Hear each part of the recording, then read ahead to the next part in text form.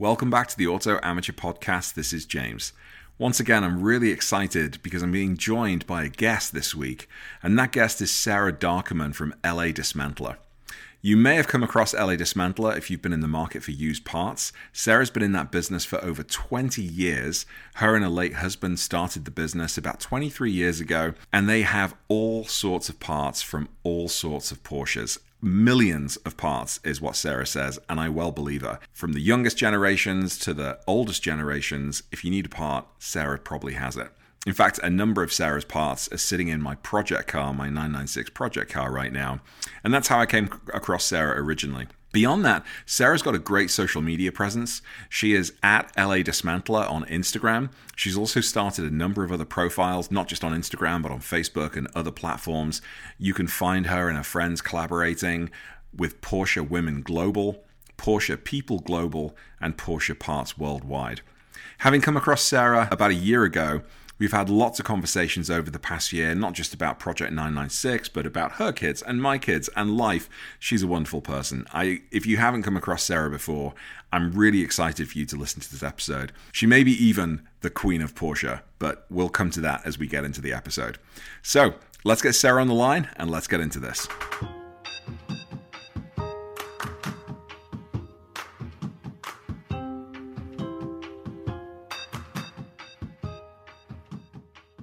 Hey Sarah, it's James. Are you there?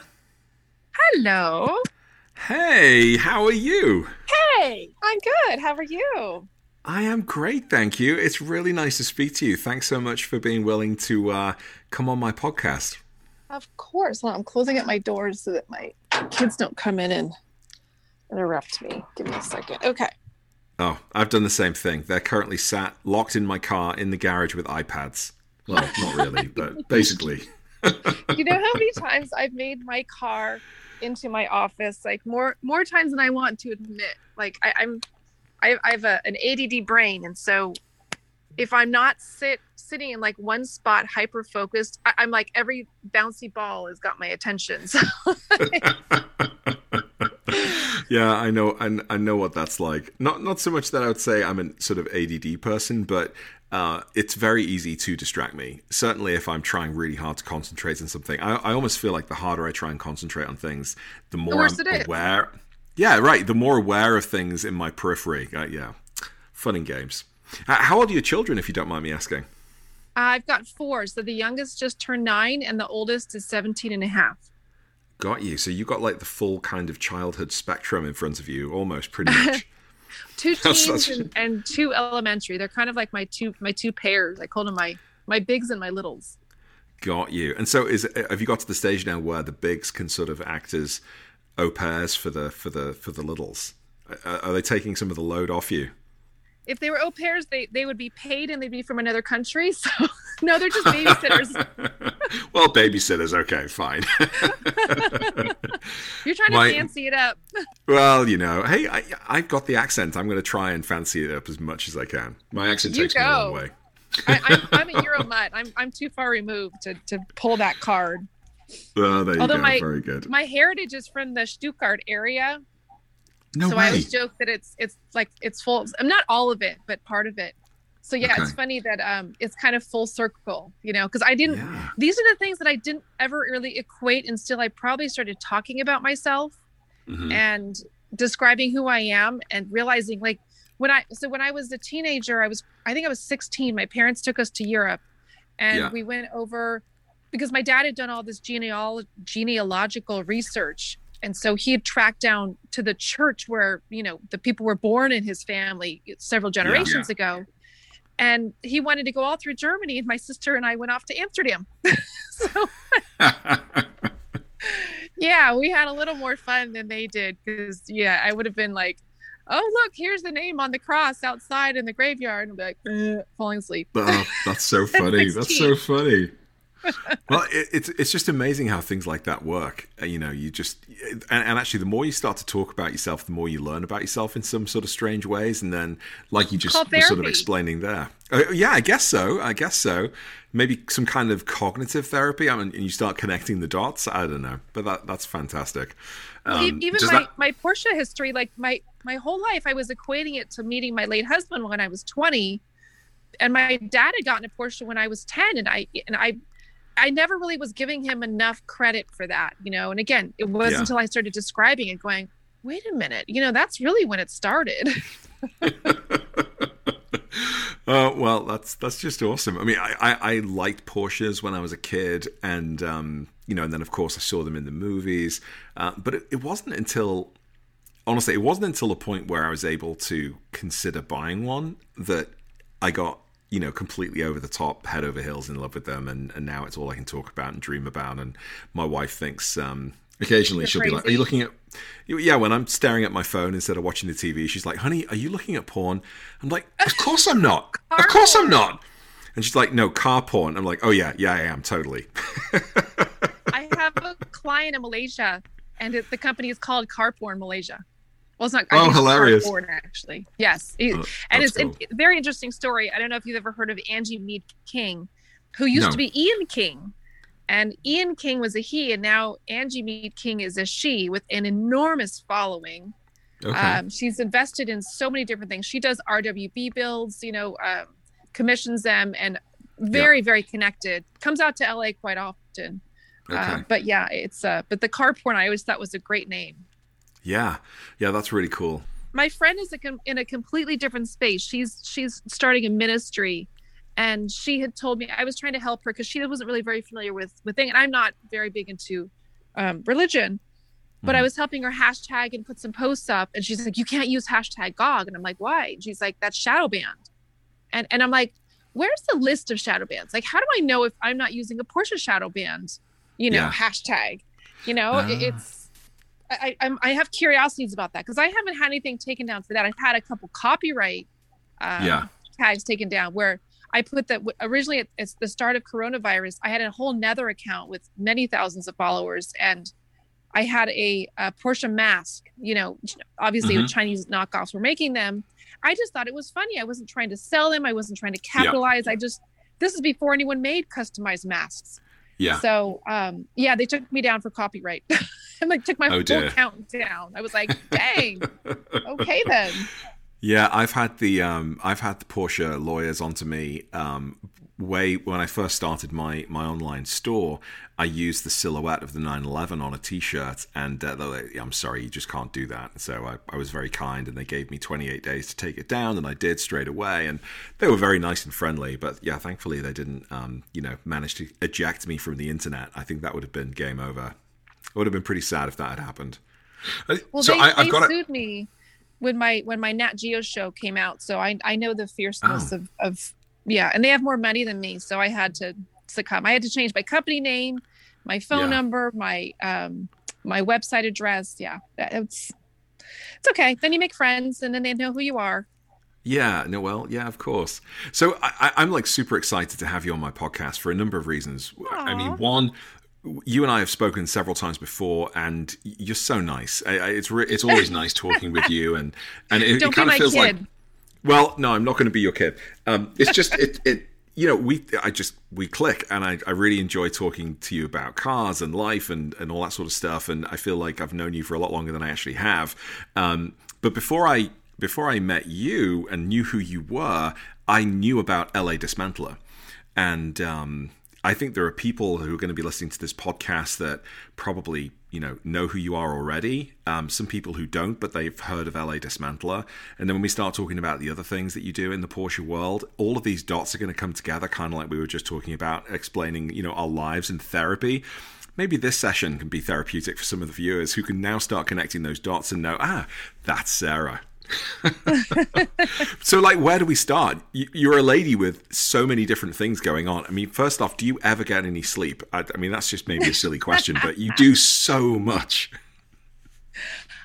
Sleep. That is, that I always joke that I say, I'll sleep when I'm dead. Yeah. I pretend I'm a vampire. I have very erratic sleep schedules, and I just I try to sleep at night, and I go to bed very easily. I just don't stay asleep for very long. So if I have a night of 5 hours, I'm kind of a happy camper.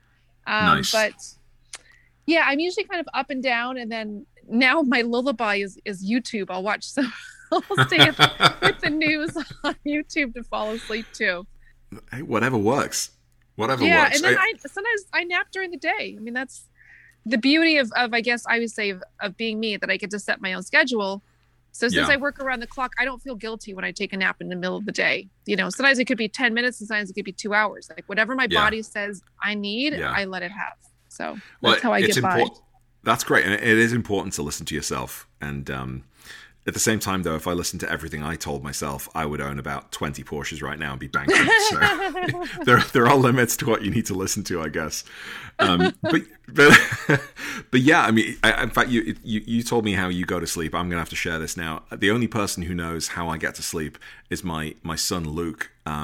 Because he helped me create my playlist on my iPhone one day.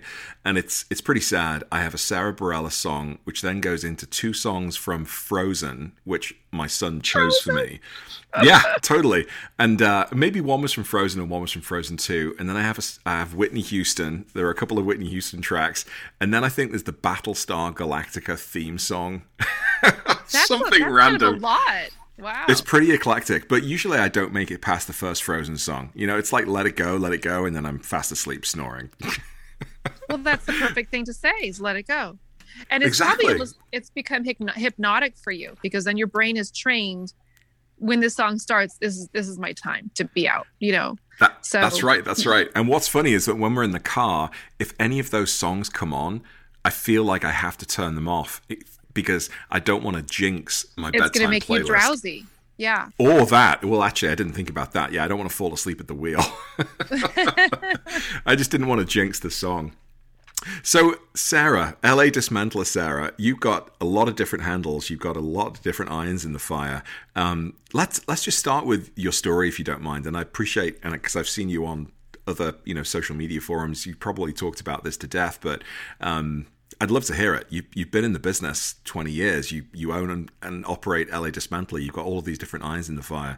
I'm sure myself and my viewers would love to know more about you. Okay. Let's just start with LA Dismantler. So LA Dismantler started because my late husband, he was in the Honda and Acura salvage business already with his family. Mm-hmm. And they had been running since the 80s. They did quite a few other things even before that. He was Armenian from Syria, and they had done Mercedes-Benz trucks in Syria. They had a government contract. Then they came to the United States because they realized that the Middle East was just not doing as well, and they needed to get out. Mm-hmm. So they came into body shops and lots of different kind of automotive spaces. And then they opened a company called Chaos Auto Parts.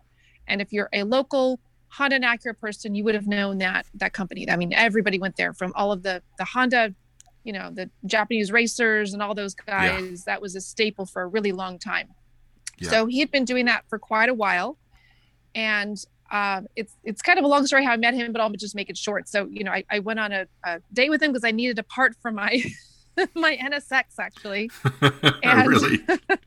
I show up to the gas station. He's in this convertible turbo, this Porsche, and I'm just like, oh God, who is this guy? So we started dating from our 20s, and then around probably mid 20s, I was noticing that there was, just the family had some maybe trouble working together. They'd been working together for a long time, and Porsche was his hobby since he was a kid, really. So I don't know if it was before he came to the United States, but definitely since he was here. He had a Porsche before he even had a driver's license. Yeah. And he wanted to buy Porsches to kind of, supply his own habit, because as you know, when you buy a Porsche, there's going to be eventual problems down the road, just like everything. So right. What happened was, I think it was an engine that had failed, maybe even some other parts before that, but he had some trouble with his car. So he decided to buy a Porsche from the salvage yard, because he was already buying Honda and Acuras. And then he started breaking that apart, and then he would kind of sell off the pieces that he didn't need. So that was, it's kind of like a drug dealer, supplying your own supply. In a sense. And then he kept kind of doing one after another. But it was really just more hobby related. It wasn't anything bigger than that. And we didn't have the internet then. We didn't have eBay. So his phone would be a constant source of people sourcing parts. And he wasn't really a company then. So then by the time we were in probably our more like late 20s, I'd gone back to Pepperdine to finish school. And I had to pick a field to study. And so that field ended up being, I said, I'm going to pick the salvage industry because I thought I was very curious about what he was doing with his brothers. And I'd already been in corporate life and doing all kinds of other projects. I was in the diamond business.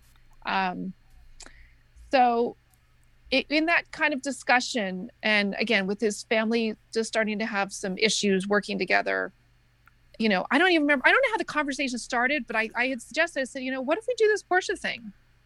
And it was kind of just a natural flow. It wasn't like one day you start. I went to his office and I started answering his phone because his phone would ring constantly and he would ignore it because he was so busy with his other business. And he said, that's money calling. You got to answer the phone. And he wasn't. And so I started answering it. And I mean, if I really got into the weeds of the story, so here you have a Middle Eastern dad, his father, and this woman is coming in to help with his son's, you know, hobby business. That didn't fly. So his dad was like, no women in here. Right. And feisty me, I said, fine. So I transferred his phone to our house because we had purchased a house around that time. And I was studying and I was in a night program for Pepperdine.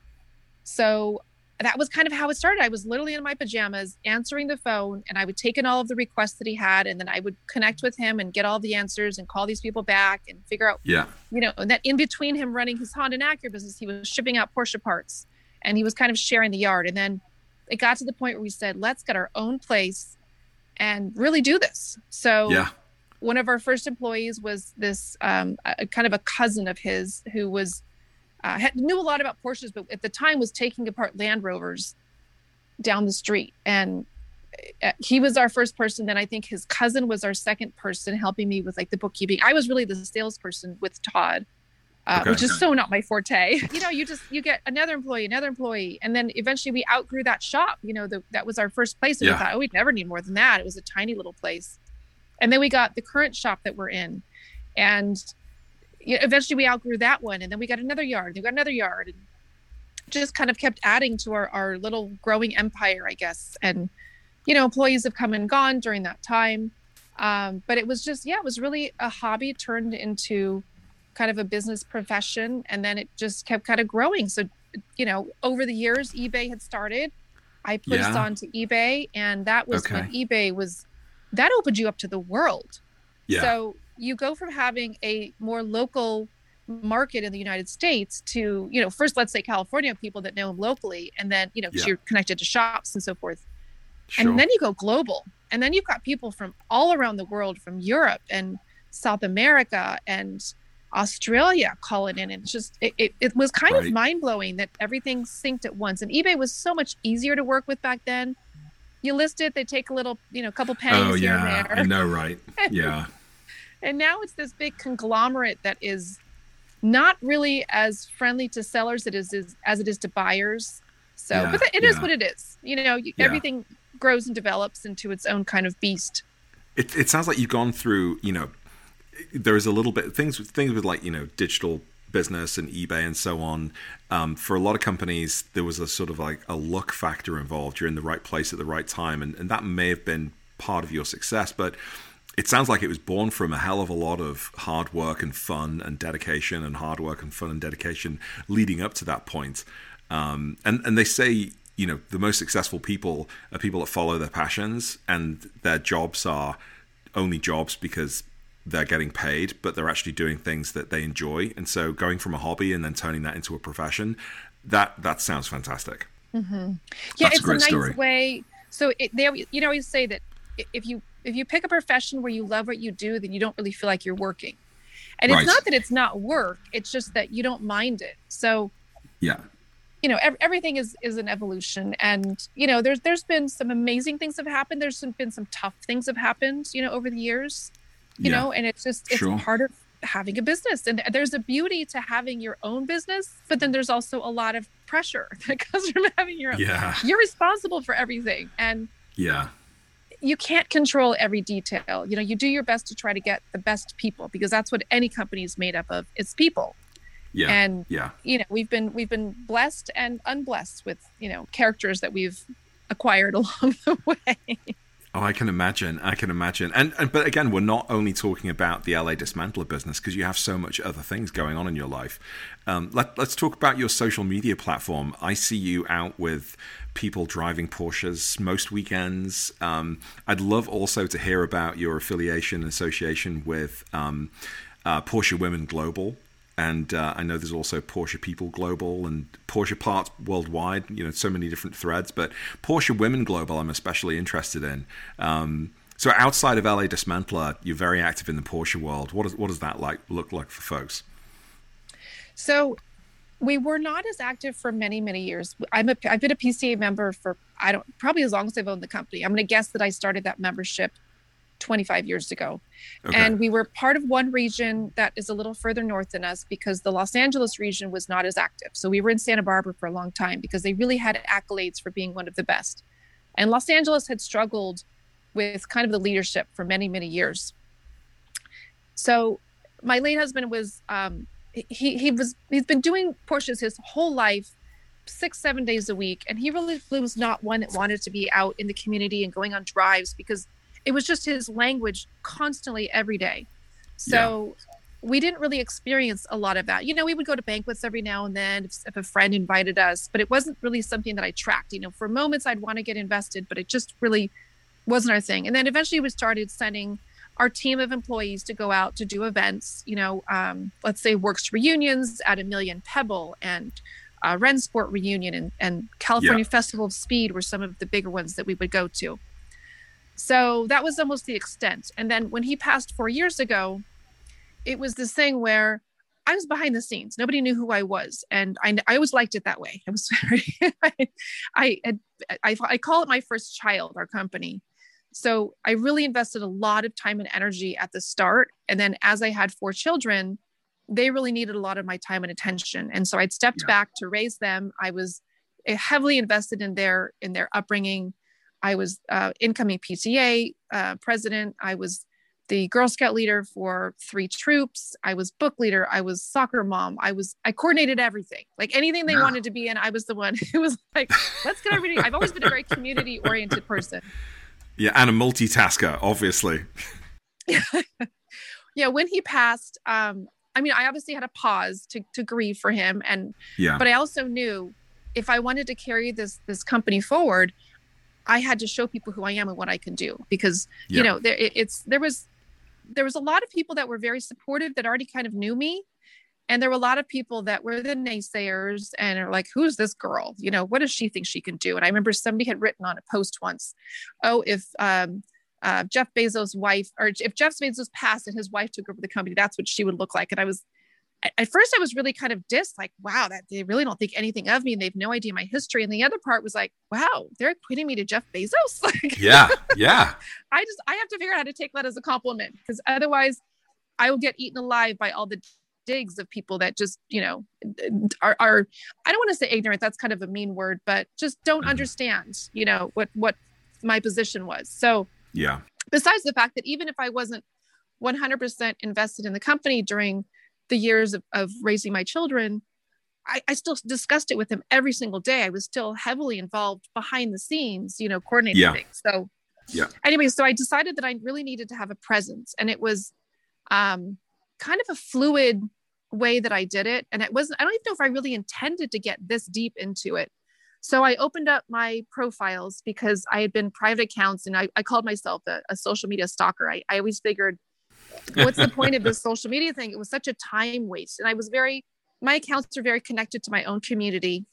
Yeah. So I kind of took all of that away and I disconnected from my local community and I just started connecting with Porsche people. And, with social media, if you don't know what you're doing, you make mistakes. So I started connecting with every guy that, connected with me because I thought they were all Porsche people. Little did I know. Now there's a lot of weirdo stalkers out there. So that was definitely a learning curve. And then I just kind of started doing pictures of things that I liked. And it wasn't anything, I didn't have a plan.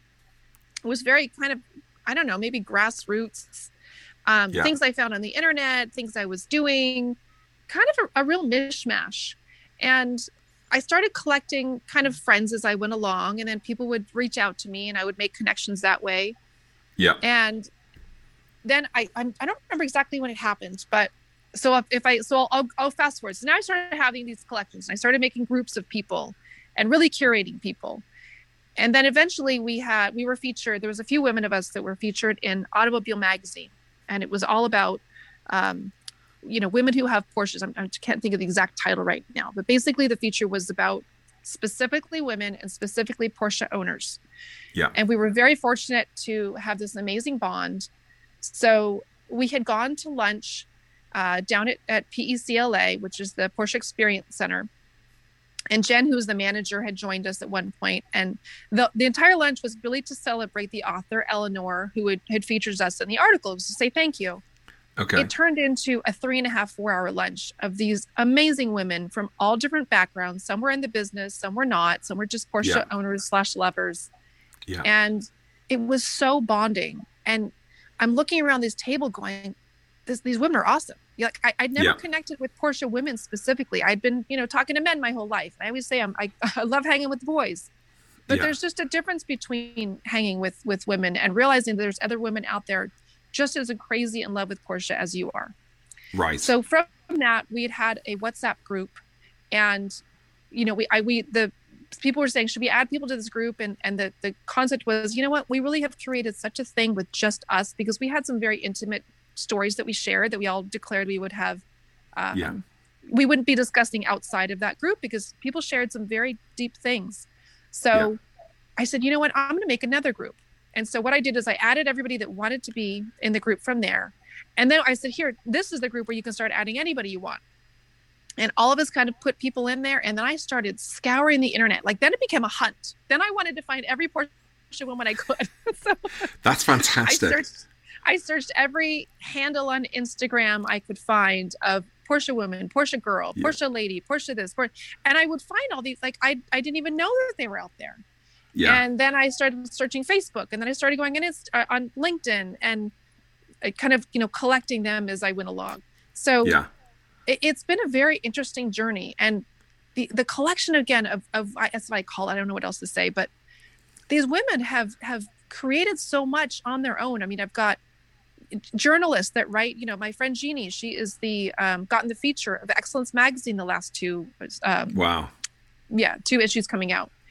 We've got racers in there, people that are champion racers. We've got artists, Porsche artists. I'm trying to think. I mean, there's everything, and there's women technicians that are in there that are awesome in their own right. Shop owners, people in the dealership sector, people that work at Porsche North America or Porsche AG. And you're touching on something there, which I think many people sort of ignore, which is that while social media is this fantastic gateway to a world out there that you may never have come across, it's very easy to get locked into little bubbles and not know that there are other bubbles out there that you may be interested in or may be relevant to you. And so you going and finding all of these women on Instagram, on Facebook, around the world that share that same passion you may never have come across before. That's one of the things I love about this sort of Porsche culture specifically, and just sort of being engaged in it over the past sort of 3, 4, 5 years, is that it continues to break the traditional stereotype of the Porsche owner that maybe it was relevant in the 80s, maybe it was relevant in the 70s, but it's just not relevant anymore. The diversity that exists in the Porsche world it continues to interest me and to fascinate me, and particularly the sort of the women of Porsche, the female voices in the Porsche world. I love finding out more and more. So it's fantastic, and you're growing this huge base and this huge connection. It just must enrich your life in many ways, as well as for all of the other reasons why it's fantastic. Well, it has, because not only do they love, the brand, and they're always so amazed by finding this other, I call it a tribe, this group of women that love the brand as much as, and they're shocked because we have people from Croatia to Asia to Europe, South America, again, everywhere around the world. And then I created all these subgroups. So I have an artist group, I have a racers group, I have a not a technicians group.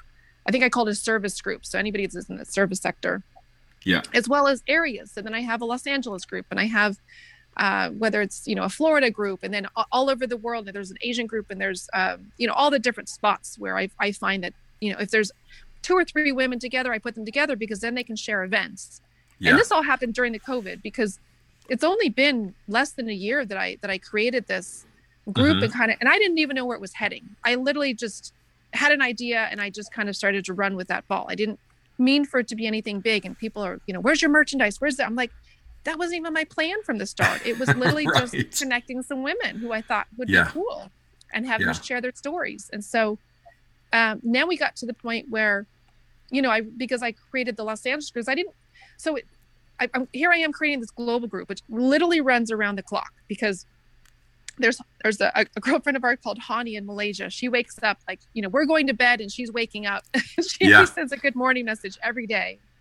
And it's so cute to know that no matter what time of day it is, you've got friends that are available, so me being a night owl, I could talk all day. Yeah.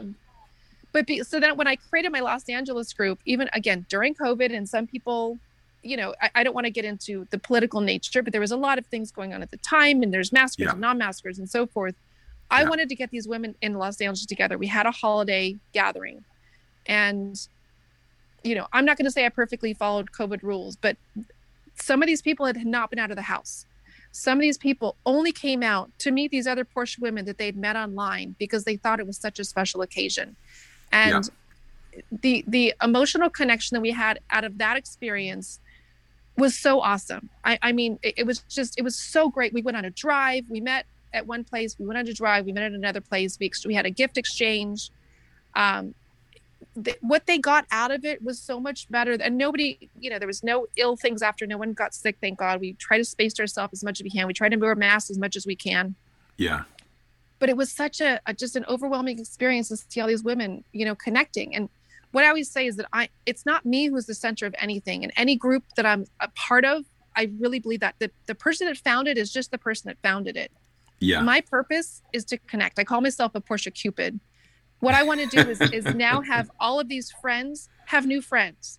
So if they go into a group, they don't just have me as one friend. They don't just have the 2 people they sat next to. They now have 75, 100, 200 friends that anytime they go to an event, they're going to see people they know, and they're going to feel comfortable.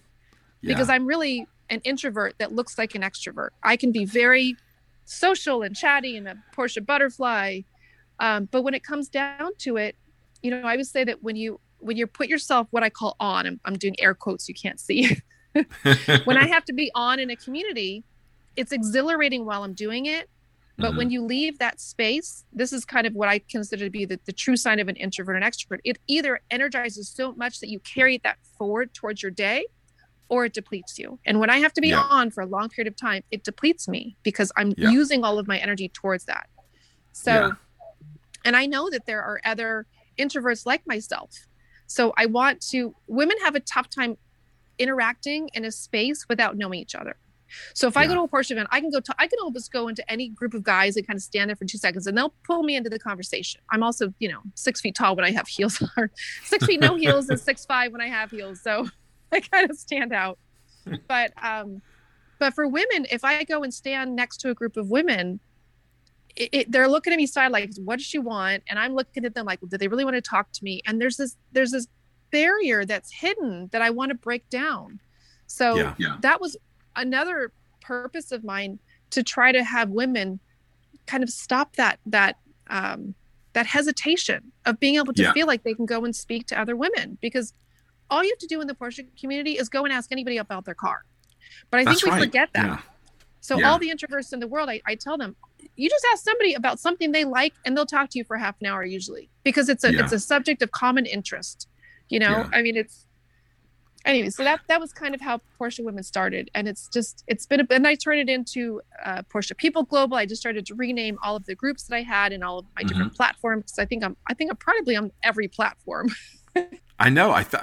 Maybe at some point you'll need to consolidate, but at the moment, I just say keep going. You're in that sort of storming mode, and you just keep using that energy to just keep pushing it forward. And then if you need to collapse it all into a single platform, or at least just a single handle at some point, you can. But I mean, that's just absolutely fantastic.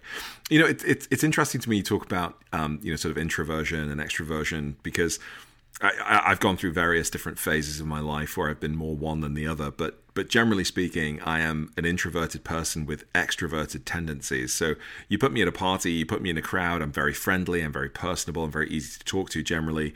But unless you put me in that situation, I will usually choose a situation which just involves me on my own. And I get depleted quickly from the whole sort of social experiment, and I need to go home and spend some time alone. And when my kids go to bed at night, I'm looking forward to that hour where I can just be on my own and sort of recharge my batteries.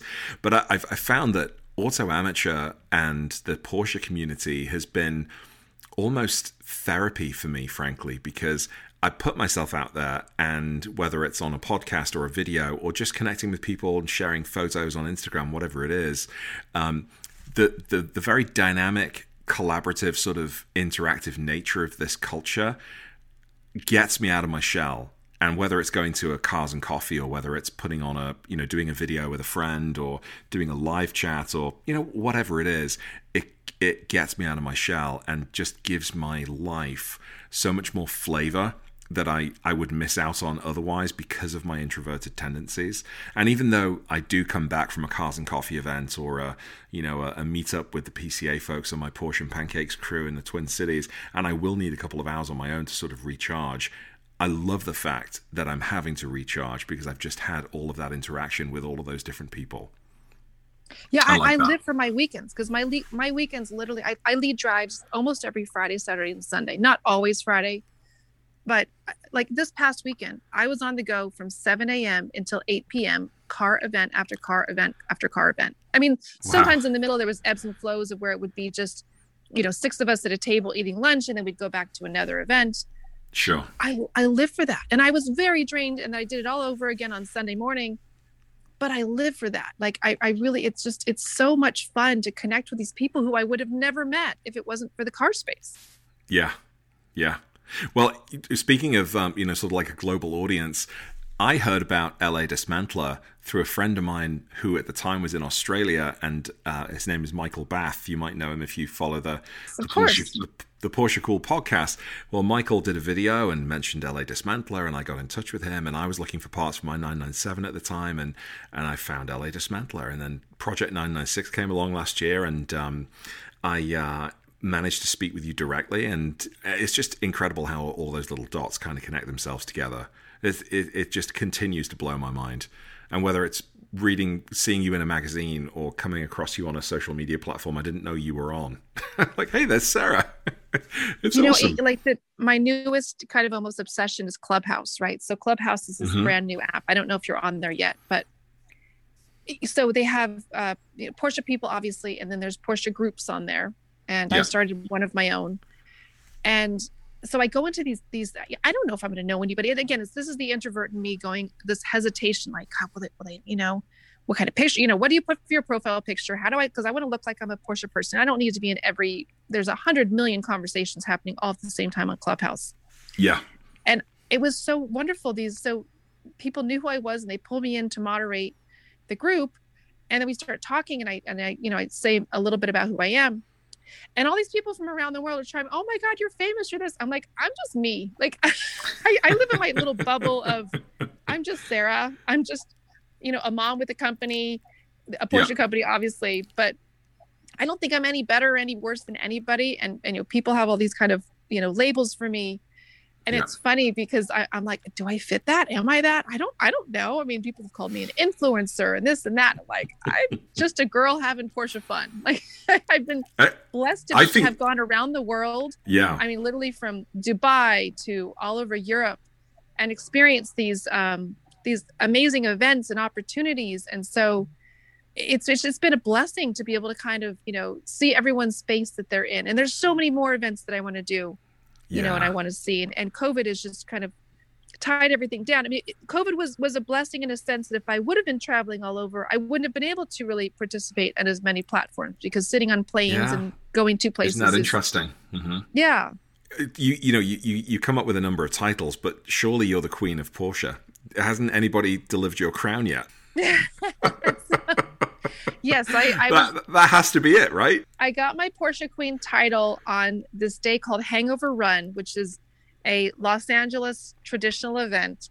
So every year on New Year's Day, there's an event called Hangover Run, which is going, I don't know, 30, 40 years it's been in the making. And my friend puts it on, and I had never heard of it.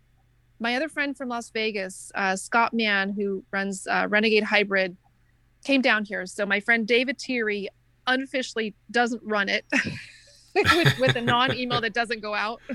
Yeah. So the concept is on Hangover, typically we have a huge New Year's Day parade in Pasadena, and all of the law enforcement is taken from the mountains and sent to Pasadena to cover it. So the mountain is pretty much unmonitored. Wide open. So this very spirited group of Porsche guys has been getting together forever. And there are a few other makes that come in there, but it's predominantly Porsche. And my friend Scott's coming down, and he, in Renegade Hybrids, he does this thing, he does an LS swap, which is sacrilegious to some Porsche people. I get it. Yeah. But he puts LS engines inside of, that day he had a Boxster. He puts them in 911s, he puts them in whatever. But that day he had a Boxster. So you have a very light mid-engine car with a heavy engine. And he tells me about those events, and he says, do you want to drive with me or drive separate? And I'm debating, like, I don't know. And he says, I'm going to become king of the mountain. I said, well, gosh, I want to become, I want to be the queen. and I said, but you can't kill me. I have 4 kids to come home to. And let me go back. He's also, he was a professional driver. He's been an instructor forever. He's the DE of our Zone 8, which is a 3-state region of all of our PCA regions. Wow. So he's a very well conducted driver, I guess I'll say. I never mind being a passenger if I know that I have an expert behind the wheel. So I trust him. So we go on this run, and yes, he passes in his little Boxster with his LS engine. He passes every GT, every Ferrari, everything that is on there, and we hence become, he's the king of the mountain, and I'm the Porsche queen. So perfect. That's it. Perfect. And then I had someone else who told me, well, you can't just be the Porsche queen. You have to be the empress. And I'm like, gosh. And I finally did get a crown. Oh, you did? You have a crown? Well, it's not my own. So I was in DRT I guess about a month ago, and I met Flat Six, and it was a friend of his, actually. His car was behind me. So Flat Six Rebel has a very large following on Instagram. Yeah, great Instagram. Yes, great feed. And so a friend of his had a crown on his head. He was just literally sitting at the table eating. And I said, can I borrow your crown? So I took the crown and I sat in front of Flax's car, and I still haven't even posted the pictures, because that's another thing I'm terrible about. I go to all these events and I never really take the time to post stuff, because then I'm always planning my next event, my next weekend. And it takes a lot of coordination behind the scenes to do all these. So someday I will post my Porsche Queen photo. I now have. You got to. But then my brain goes to, I really should make a parts crown. Like, that's really what I should be doing. Oh, yeah. Yeah, you could. Yeah. I think you've just described what should be the cover for this podcast. You in a crown. The funny thing is, if you give me a challenge and a deadline, I'm much better than like a thought on my own. Okay. So if we come up with that, then I will have to figure out how to make a crown out of my Porsche parts. Of which there are millions at this point, presumably. I've seen the photos of the yard. How do you keep track of everything?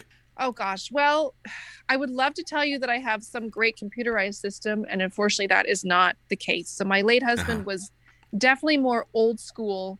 He had everything in his head. He knew what we sold, how much we sold it for, who we sold it to, everything we had, everything where that came out. I mean, I used to tell him, I said, if I could put a plug in your brain, that would be genius. But unfortunately, he passed. I never did make that plug. So we have millions of parts. And I have yards that I don't even show to people. People see my main yard, but they don't even know we have other yards. Well, and I wanted to ask about that as well, because you've mentioned that there are multiple yards. And speaking with Crystal, I got the impression that there were. So when we say that you are the queen of Porsche, you actually are the monarchy across an empire of Porsche parts around the LA area, right? It's not just one yard. Well, it's not even just the LA area, because another thing that I did is I would rather collaborate people than consider people competition. So anyone else that is in this space selling parts, I would rather work with them than against them. That is just how I operate. I'd rather make friends than enemies. Yeah. So I work with a multiple of other suppliers. Some are known, some are not known. And eventually I'd like to get to the point where anything that anybody needs, I'll know how to source it. Now, granted, I need a whole set of employees to do that. So I'm not quite there yet, but that is the eventual goal. Is, I'm not even talking about every single person that sells something from their garage, because I can't really track all of that. But in terms of the main people that are supplying, we work with, we sell other people's parts, they sell our parts. So it's been a really great cohesive relationship that way, because, everybody has to, in a sense, kind of have a niche within a niche. So we're already a niche within the junkyard / dismantling business. I can fancy it up and say we're a salvage yard or a dismantling yard, but we're really a junkyard. But within that, then I've always been considered the late model specialist. So I've even got a 2020 in my yard. Oh, there you go. Yeah. And so we typically have, my late husband loved to stay within the 80s going forward, and predominantly 911 Boxster and Cayman. I've gone back to the 70s. We've got some Cayenne parts. I don't have everything Cayenne. Eventually, if I could get real estate, and this is the trouble, is that, people always wonder, why don't you do exotics? Why don't you do this? And, well, give me some damn real estate. Real estate is expensive. Probably the most expensive overhead in the entire industry. And that doesn't help a buyer when they want to spend something, because there's been times that we're higher priced than other people. So we try to stay in market value, but it's a challenge. I mean, California is not very friendly to small business owners. There's a lot of fees and things that go along with that. It is what it is. Again, so I have access to the biggest market pretty much that Porsche has besides China. So just China's taken over really as the leader in Porsche now, in terms of deliveries. And then Europe is next, but Europe is a consolidation of all of those countries. And then if Los Angeles was a specific territory, I think we're the 5th largest importer, in terms of worldwide. I mean, that is pretty incredible. So it is. And California is sort of, you think about a number of different factors. California could be its own country and within the top 5 or top 10 in many different sort of categories. You just need to look at the used car market. And I've owned 4 911s. 3 of them came from California originally, or at least one of them was bought in the South, but at least 2 of them have come from California. You look online, the used 911 market, the used Cayman market, etc. Chances are you're either going to be buying a car, I would say 70% from California, 20% maybe from Florida, and then the other 10% come from New York, Texas, Arizona, Phoenix. When they come to California, they have to have specific EPA regulations, which is the new side. But in terms of the used side, you're not going to have salt on your cars. You're not going to have flooding typically. You don't, when you have Southern cars, you've got to worry about hurricanes and all kinds of other natural disasters. The rest of the country is all going to have salt on the road, eating up the bodies if they're ever driving it, in any kind of inclement weather. So that's one of the benefits of California cars, is that we're avoiding a lot of that. That's true. With that being said, I buy cars from all over the country, when I'm taking them apart. So, we've got them coming in from all over the place. So I've got to ask this, because I remember last year there was a famous photo, unfortunately during the civil unrest, where there was I think it was a GT3 in downtown LA that was burned out, and just putting that to one side. But generally speaking, you're in the business of dismantling Porsches. You love Porsches. You drive Porsches. Most of us, we're terrified if we accidentally brush our bag against the car, before we get in and drive it. And I sit on the top of my roof. Yep. There you go. But so you live in this world where you're passionate about the cars, you're driving the cars. You're also probably looking at photos that I might cry over and think, oh, there's an opportunity for me. You're sort of on both sides of the fence. Do you ever see any Porsches come into your yard where, of course, that's your job, that's your business, but you think, oh man, that was a good one. That was a beauty. That was a shame. Or is it just clinical? Is it just business to you now? Okay. How do I describe? So when I first started, or I should say I have to include him. When we first started, it was definitely eye-opening. I mean, I'd been around his yard, again, his Honda and Acura side. And I remember when he first started building me Porsches. So he would be buying in these chassis, sometimes worse for the wear, sometimes just stripped down, could be like a theft recovery, something like that. And he would call me over and he'd be like, oh my God, babe, look at this car that I've got for you. And I'm like, that looks like a hunk of metal. And I didn't get it for so long. And then he would put it together and it would be this gorgeous vehicle that I would be able to, tout around the community with. And it was so much fun. And that's when I really started to understand it, because we don't typically build cars. It's not what we do. And I've had a lot of requests to, but it's, you got to figure out your specialty and kind of do that. We might eventually add service just for local installs, but that's not something we really do right now.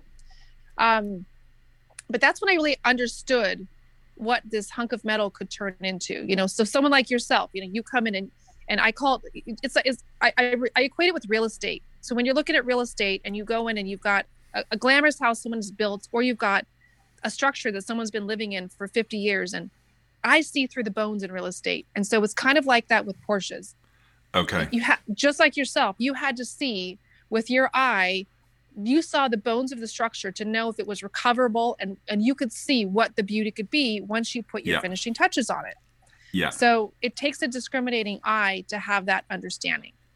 So that being said, over the years, I will not say that I have not become very jaded with Porsches. And walking into my yard, there's people that have flown in from all parts of the world, literally just to come in to see it and take pictures. Sure. And it still amazes me, their fascination, because I've been doing it for so long.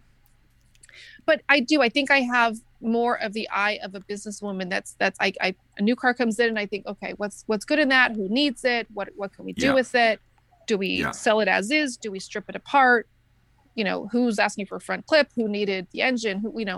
That's definitely more my thought pattern than anything.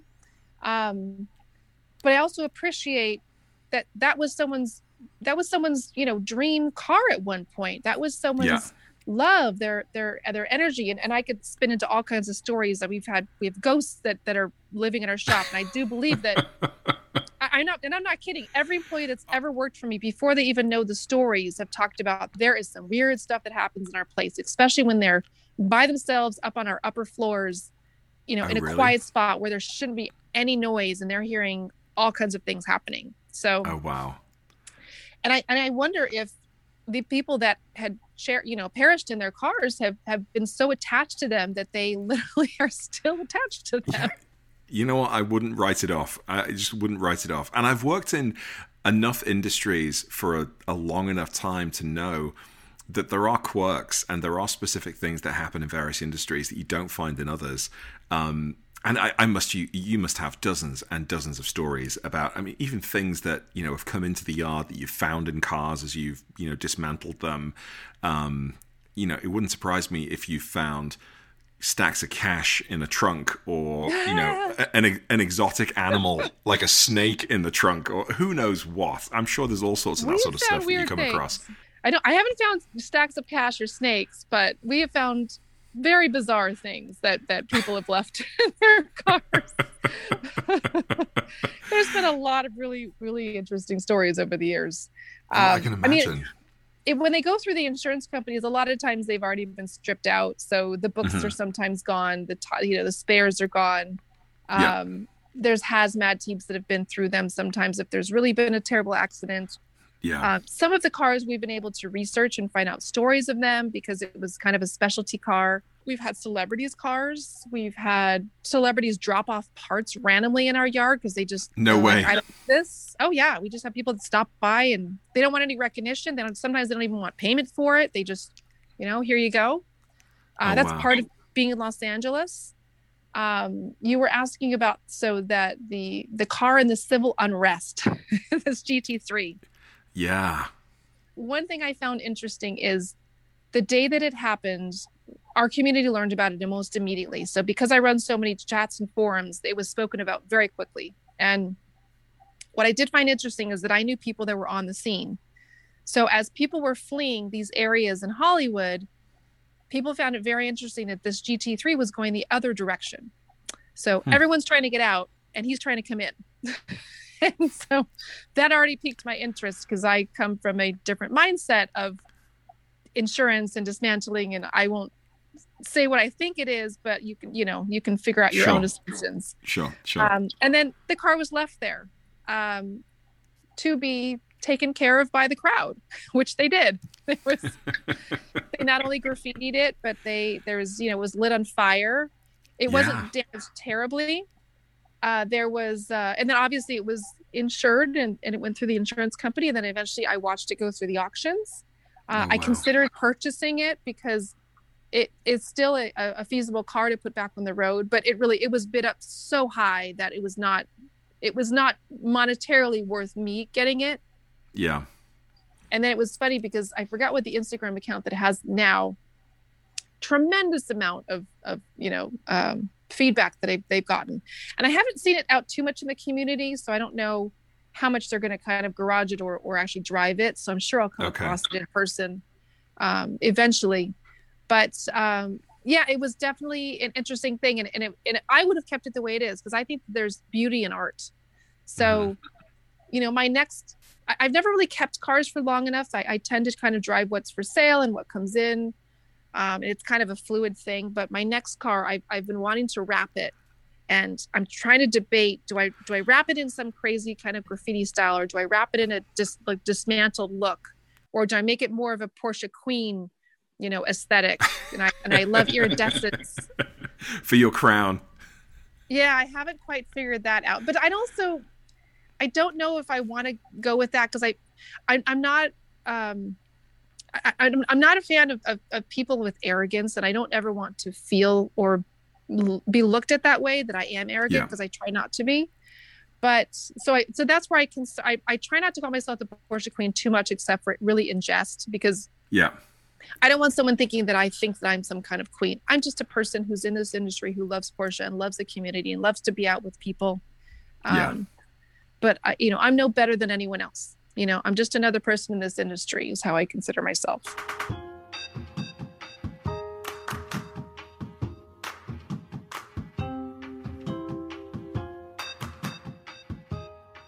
Now, so somebody owning so many Porsches, quote unquote, if you can see my air quotes this time, which are, stacked and racked across your various yards, what do you drive? Do you have one? Do you have several? What is your daily driver or your weekend car? I usually have several. So just to go through my car history, I started with Nissans. I had an NS, then I had an NSX, then I had a Z.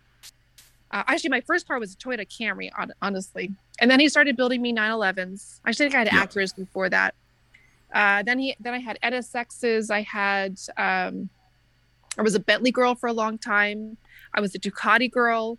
My late husband was very much into exotics, so we had Lamborghinis and McLarens and Ferraris and Astons and pretty much everything under the sun. I mean, he would. It was such a flow. He would bring a car home and would drive it for a little while, and then it would disappear and be sold, and then something else would come along. It was a constant. And we had a Carrera GT. We had some really amazing cars. We had a Cup car.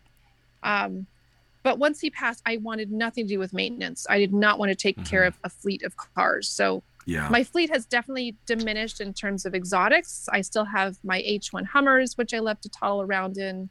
Okay. I'd probably always have at least 10 cars in my driveway. But in terms of Porsches, so I still have his Speedball. So he had, if you ever want to know about it, if you look up Speedball Excellence, it was in Excellence magazine many years ago. Okay. So it's a 964 Speedster with a 993 Turbo S engine and so many other upgrades that I don't even want to mention. Would be a very long list. Okay. So I haven't driven it since he passed. I need to kind of do a couple things to it to get on the road, and it's kind of one of those intimidating, because his other name for it was the Death Casket. Oh my God. It's a very hardy car. I mean, I always have a 911 at my disposal. Right now, I just blew my engine actually up in the canyon leading a drive, so my builder's got it taken apart. Same with my Cayenne. I bought a Cayenne with a blown engine, so I'm building that engine. I've got a Boxster that I was just playing. I'd never driven a Boxster before, and so I finally used the Boxster that we had for sale. I've been kind of playing around with, and it's actually kind of fun. They actually are very nimble in the canyons, I have to say. I mean, I can. If I'm really putting pedal to metal, I can actually keep up with some of the GTs, if I'm really pushing it. Yeah. So but that we just did a PPI on it. Somebody's buying it. I think it's shipping across country. So I have an 85 Carrera that just came in that we bought it with no key, and then we started it up and it purred, but I haven't tested it for road, safety. So I haven't taken that out to drive yet. And I have a lot of people clamoring to get that. So I haven't decided, if I'm going to keep it or send it on to the community. That's always the big debate. And then I also happen to be dating a Porsche dealer who supplies me 911s all the time. So that's being a lucky girl. Yeah, I've had Panameras, I've had Taycans, I've had all kinds of 911s. That's funny. That's pretty awesome. much everything that I've been able to play with. So. And of all the people to choose to date, you choose somebody from the Porsche company, from the Porsche world. It's funny because when I first thought about dating, I really didn't want to stay in the Porsche community because I never wanted to get a reputation, of, I'll just say because one of my jokes is that I get around in the Porsche community, meaning I travel so much. So I love to have plays on words. But yeah, no, I'm very grateful that I found someone that is. I mean, 90% of our conversations are around Porsche. I'm sure. Still, congratulations, though. That's fantastic. Thank you. Now, you mentioned the Taycan. Let me ask you about that. I'm sure there's maybe at least one Taycan that's come off the road and crashed, and maybe you've got a hold of it. But what do you think about that electric car? It's Porsche's first, sort of dalliance in the EV world. It completely blew my mind when I drove it, to the point where I thought it was too fast. It was just too ridiculous. What did you think? It was very interesting to watch all of the comments before the Taycan came to market. I mean, people were poo-pooing that car for years up to the point. And I was lucky enough to be at the Los Angeles Auto Show. I get press passes. So I was there for the introduction of it. And it was impressive. It was impressive to see. It was impressive. The colors, they had this gorgeous frozen blue. It was so beautiful. Oh, I remember that. And then I got the ability to be in it. And no matter what anybody had said up to that point, and no matter what I thought about EVs, because of course everyone's like, oh, what's the point? It's not an analog, it's not a water, it's not it doesn't have that thing. And then they're calling it a turbo, and it doesn't really have a turbine engine in it and all this stuff. You get in it and you're blown away. And I've been in Teslas before. And so people have tried that. It's a whole different animal.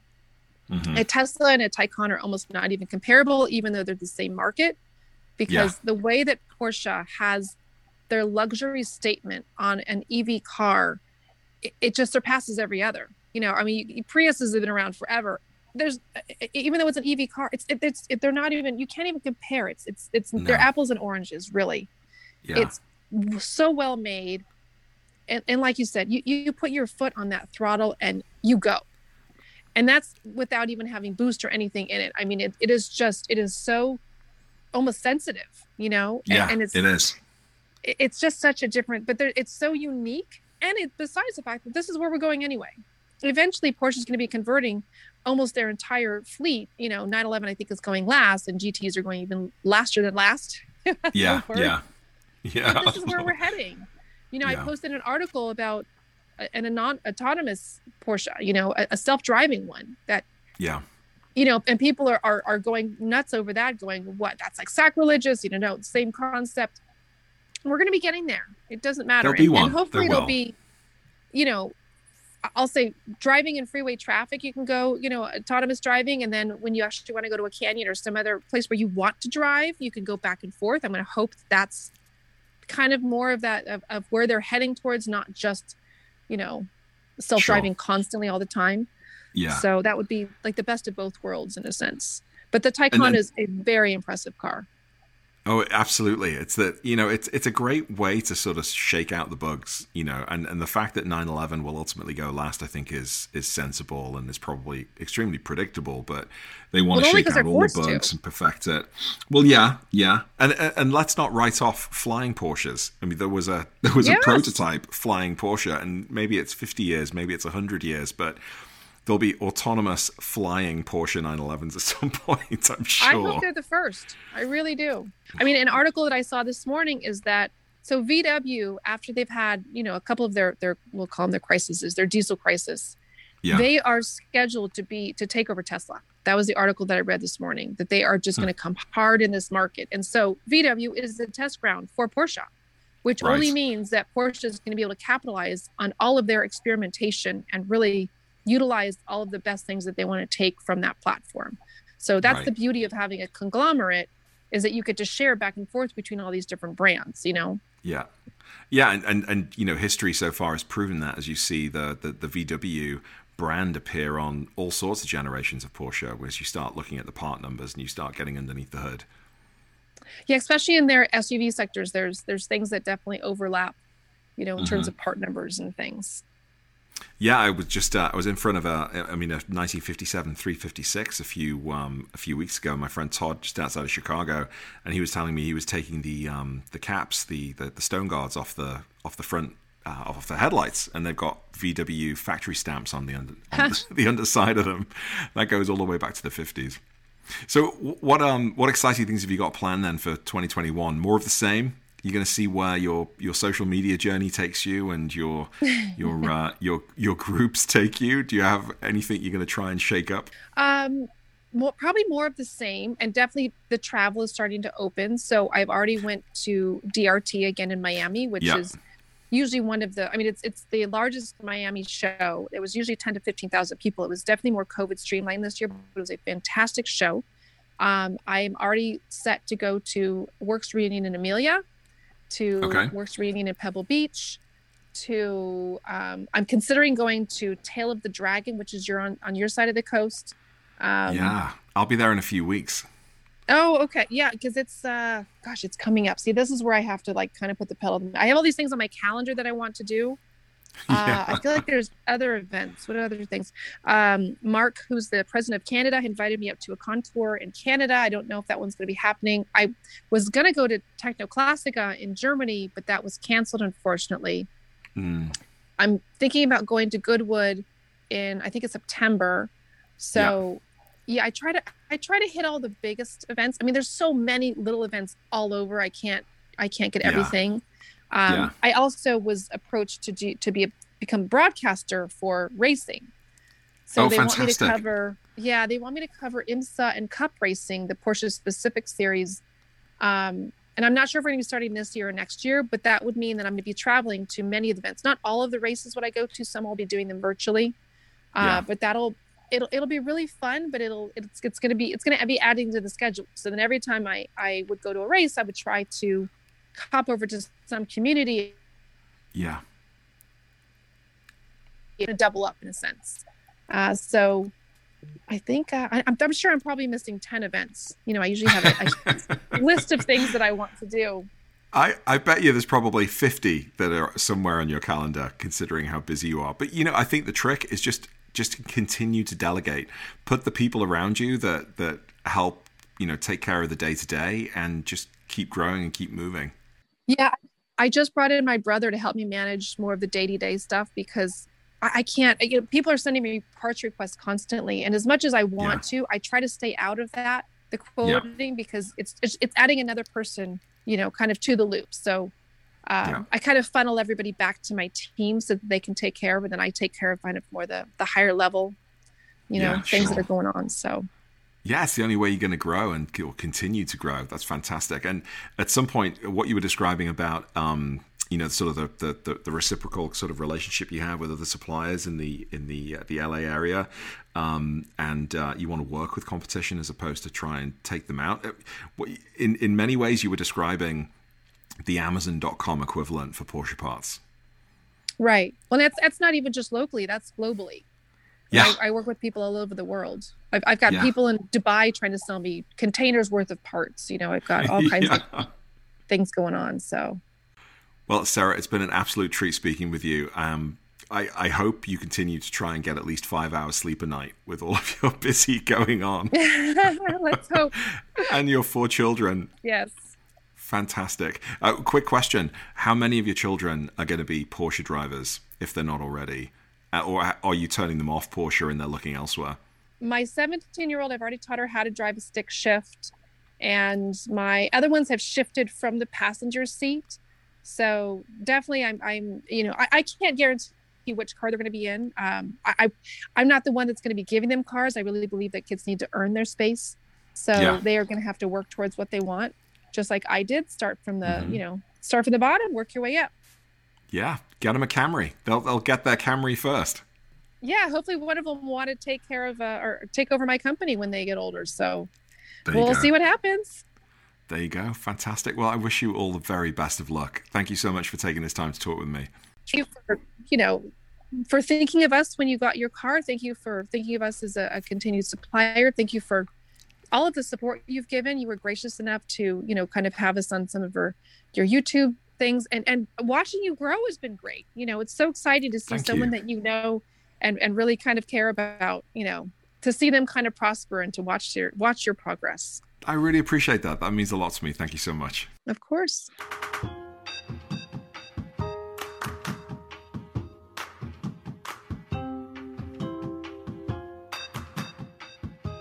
Well, you guys, that's it for another episode of Auto Amateur. Thank you so much to Sarah from LA Dismantler for coming on. What an absolute treat. She's just all-round awesome.